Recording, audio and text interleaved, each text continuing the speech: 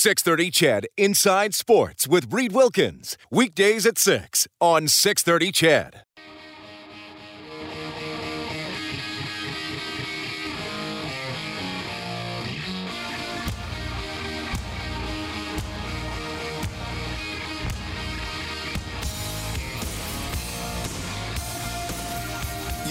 For all the news and expert opinion. Inside Sports with Reed Wilkins on 630 CHED. Oh my goodness, that's the title track from Poison's album Flesh and Blood. Poison coming to Commonwealth with Joan Jett, Motley Crue, and a little band you may have heard of called Def Leppard. That's, when is that? Labor Day Sunday. I'm not sure the exact date. I know it's Labor Day Sunday. And I have tickets. It's going to be a blast. Okay. The Oil Kings lead the Broncos 2-1. That is after 2. Oil Kings already riding a franchise record 12-game winning streak. I have some good news for you, Oil Country. Final score in Pittsburgh. Vegas Golden Knights 2. Pittsburgh Penguins 5. It is a regulation win for the Penguins. It is Vegas staying at 68 points. The Oilers have 66. The Oilers now have 2 games in hand for that third and final playoff spot in the Pacific Division. As I was speculating yesterday, it may be an easier path, and there isn't an easy path, but you know what I'm saying, a more probable path for the Oilers to get in by getting in the division than by getting in through the wild card. Now, I realize in the wild card race, they're only a point behind Dallas, but Dallas has 2 games in hand. So Vegas struggling, Robin Lehner injured, not sure how long he's going to be out. They lose again in regulation time. And the Oilers with a big opportunity tomorrow night against the Tampa Bay Lightning. Also, late in the third, Minnesota trying to hold off Columbus. It is 2-1 for the Wild. Zuccarello has his 19th. Kaprizov has his 30th. Also, coming up on the midway point of the third now. Islanders up 3-2 on the Jets. Blake Wheeler got his 8th of the season, 20 seconds into the third, and starting in about half an hour, it is the Capitals and the Canucks. So that is your look at the scoreboard, but really that game that probably most of you were most interested in, Golden Knights lose in regulation time to the Pittsburgh Penguins. That is an L3 now in the streak column for Vegas. And the Oilers can hop up. If the Oilers win tomorrow, they'd be placed third because they'd have a better points percentage. They'd have the same number of points in fewer games played. Got to get there first, but we've talked about what the Oilers need. I said going into that game against Washington, they need 32 points the rest of the way. Now that's down to 30. So 15 wins, 14 wins, a couple of overtime losses, whatever to get there. That's probably the plateau, 96 points that get you in. So that is a very, very helpful result for the Oilers this evening. Now, the Oilers played Tampa Bay back on February 23rd. Edmonton actually played pretty well in that game, but they could not get the victory. They fell behind. They tried to rally. They could not tie it late. Jay Woodcroft looking back on that performance.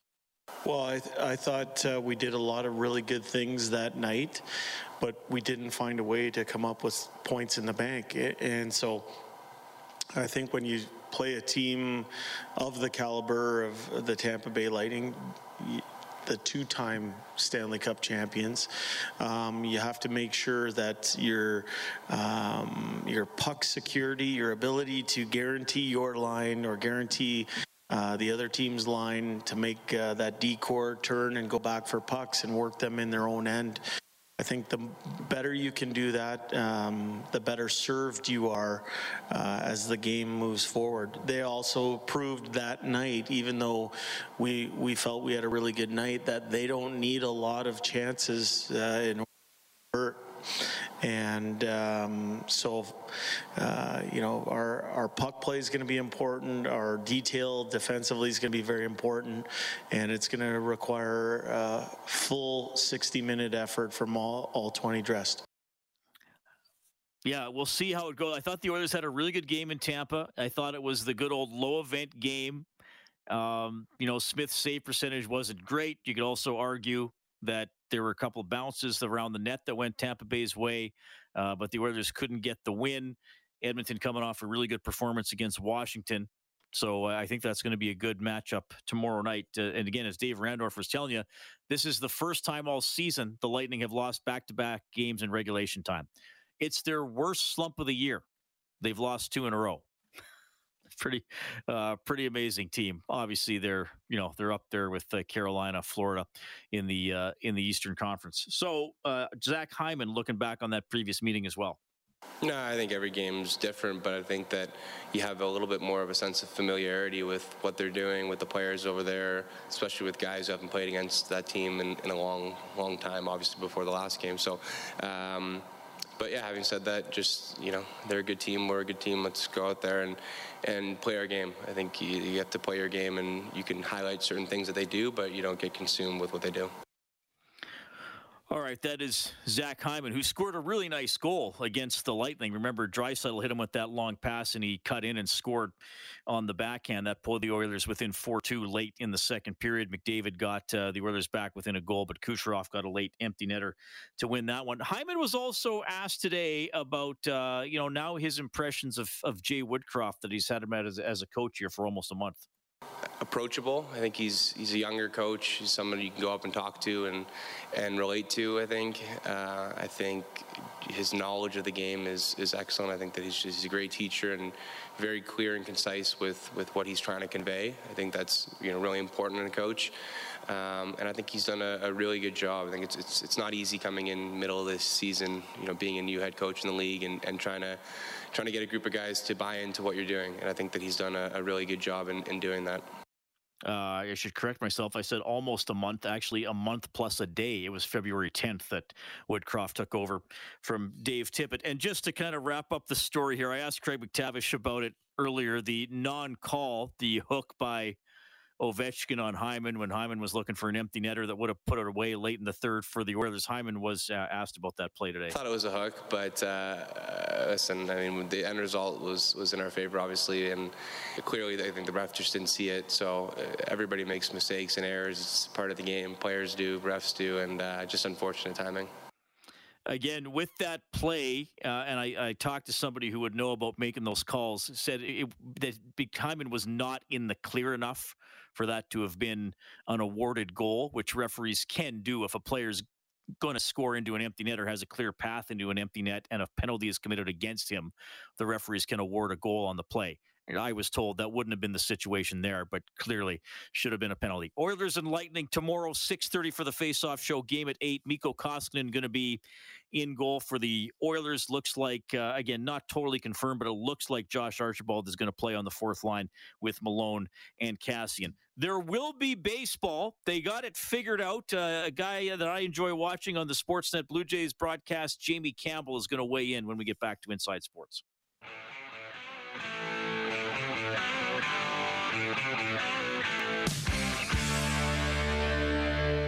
You're listening to Inside Sports with Reed Wilkins on Edmonton Sports Leader, 630 CHED.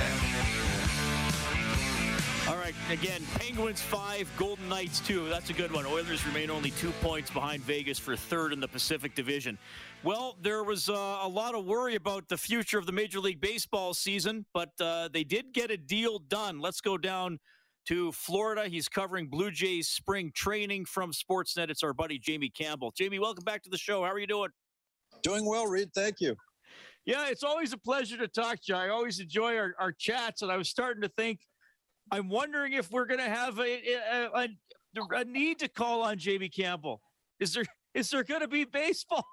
What was it seemed, now you follow this much closer than I do, because I'm doing a lot of Oilers stuff, obviously. So I'll just tell you what I was thinking over the past week and reading. I saw a lot of doom and gloom and how many games are we going to miss and when's it going to start? And then all of a sudden we got a deal and we're still going to play 162. Tell me how this played out and how we finally got to having a season. Well, first of all, I was always optimistic that there would be a form of a season. I wasn't convinced it was going to be 162.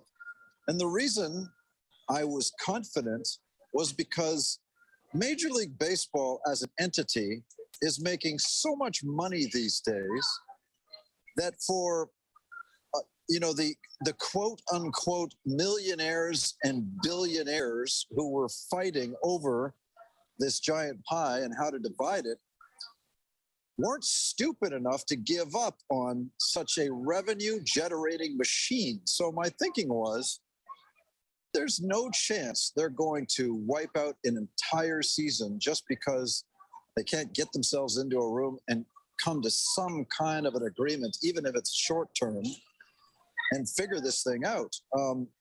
As much for the money that they're all bound to make as for the damage that they could conceivably do to the sport and might already have done.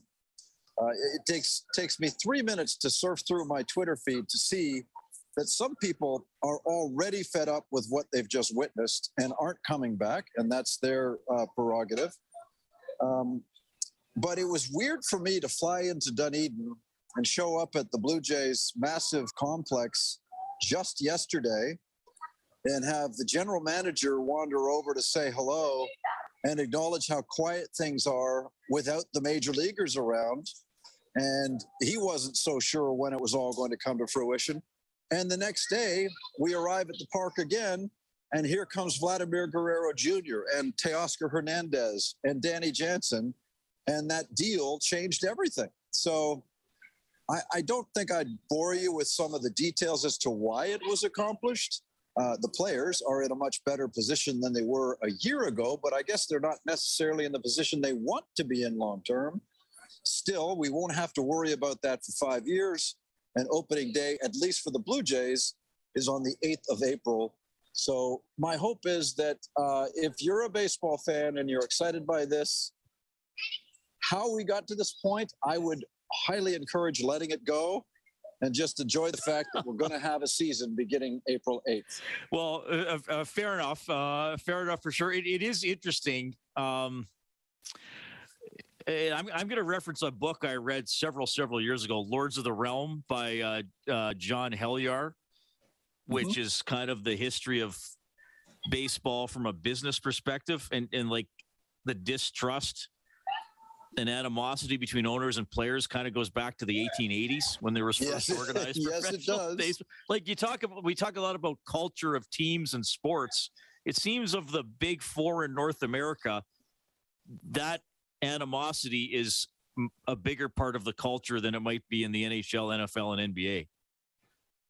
It's certainly the most documented. There's no question about that. I mean, the disdain between owners and players, you can read the wonderful stories, not so wonderful, I guess, if you were a player, about the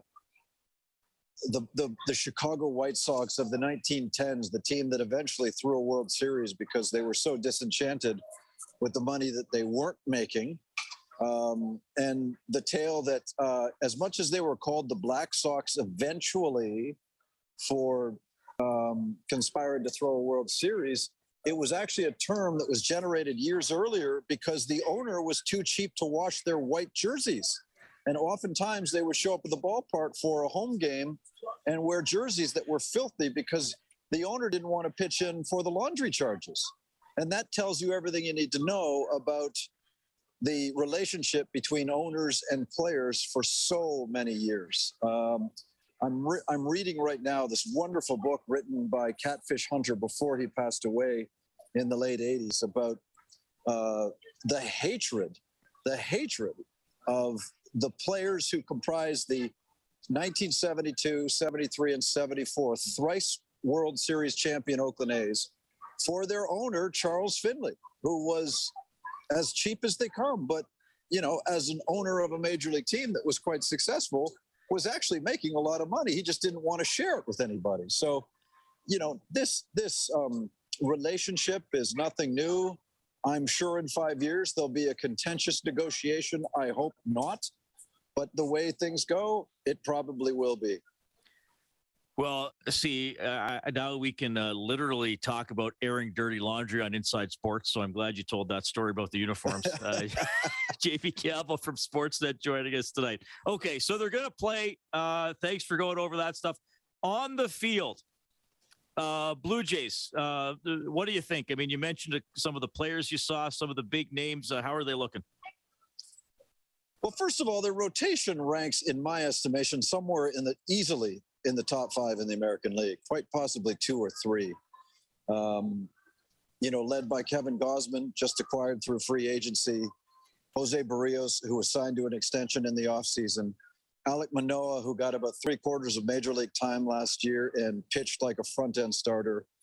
Hyunjin Ryu, who's one of the great control artists of the game these days, who is going to nicely slot into a 4th spot in that rotation. And then, whether it's Ross Stripling or somebody else, they're going to have to figure out who's going to follow up those top 4. The pitching's really good. The relief pitching is stable based on the fact there are so many players returning, whether it's Trevor Richards or Adam Simber or the closer Jordan Romano. So that aspect's in pretty good shape.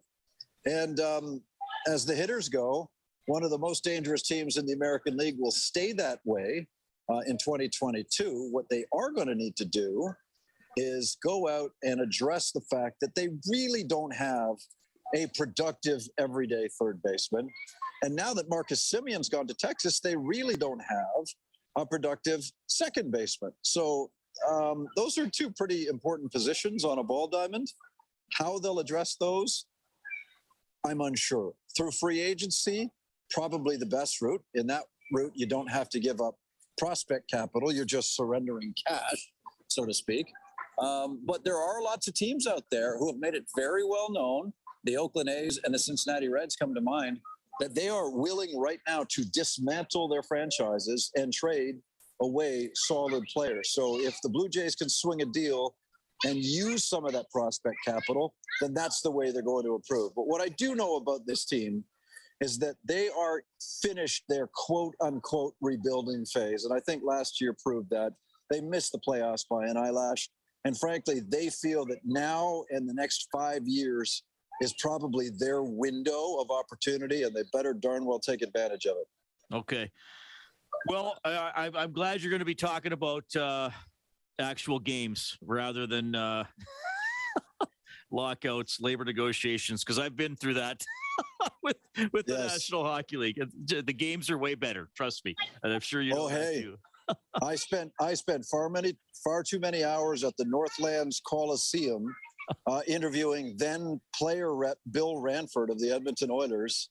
And it was a painful episode in sports history, certainly in my sports history. And I'm just so glad that we're not here talking about the possibility of replacement players or what it's going to be like to have a season begin sometime in June. Thank goodness for that. Yeah, no kidding. Thanks, Jamie. That is Jamie Campbell checking in tonight, the host of the Blue Jays broadcasts on Sportsnet. Used to work right here in Edmonton. He's a great guy, knows his stuff. Always love having him on the show. Also want to update that game at the Briar between Botcher and Gushue, 2 of the big guns going at it. Well, they're not firing away tonight. In the 6th, it is 1-0 for Gushue.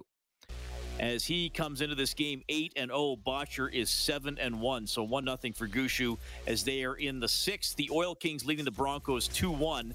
That's about 2 minutes into the 3rd period.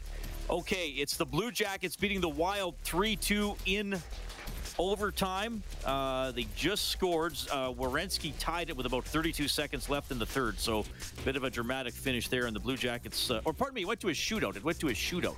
Shootout win, Blue Jackets over the Wild. Islanders lead the Jets 4-2 with about 5 minutes left. And as I've been stressing tonight, the Penguins beat the Golden Knights 5-2. Oilers and Lightning tomorrow here on 6:30. Chad, face-off show at 6:30.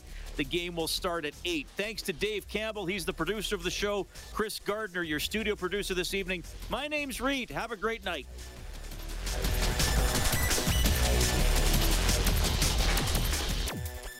.630 CHED Inside Sports with Reed Wilkins. Weekdays at 6 on 630 CHED.